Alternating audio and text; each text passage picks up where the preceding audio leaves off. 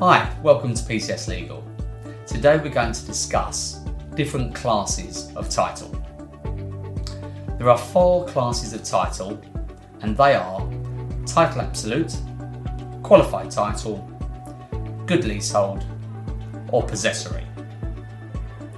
Title absolute is the best title because the state guarantees absolutely that the information on their register is correct, and if a mistake is made and discovered in the future, they will normally compensate you for any loss you suffer as a result of that mistake.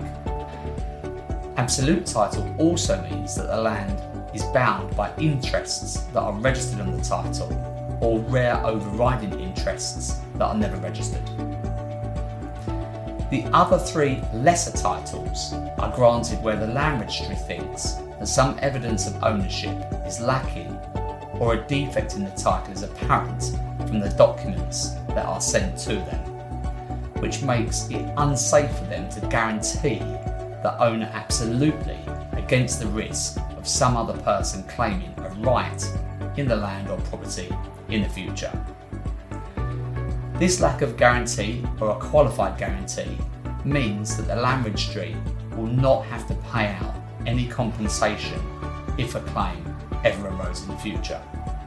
Different classes of title is obviously a complex issue and something that should really be discussed with your lawyer.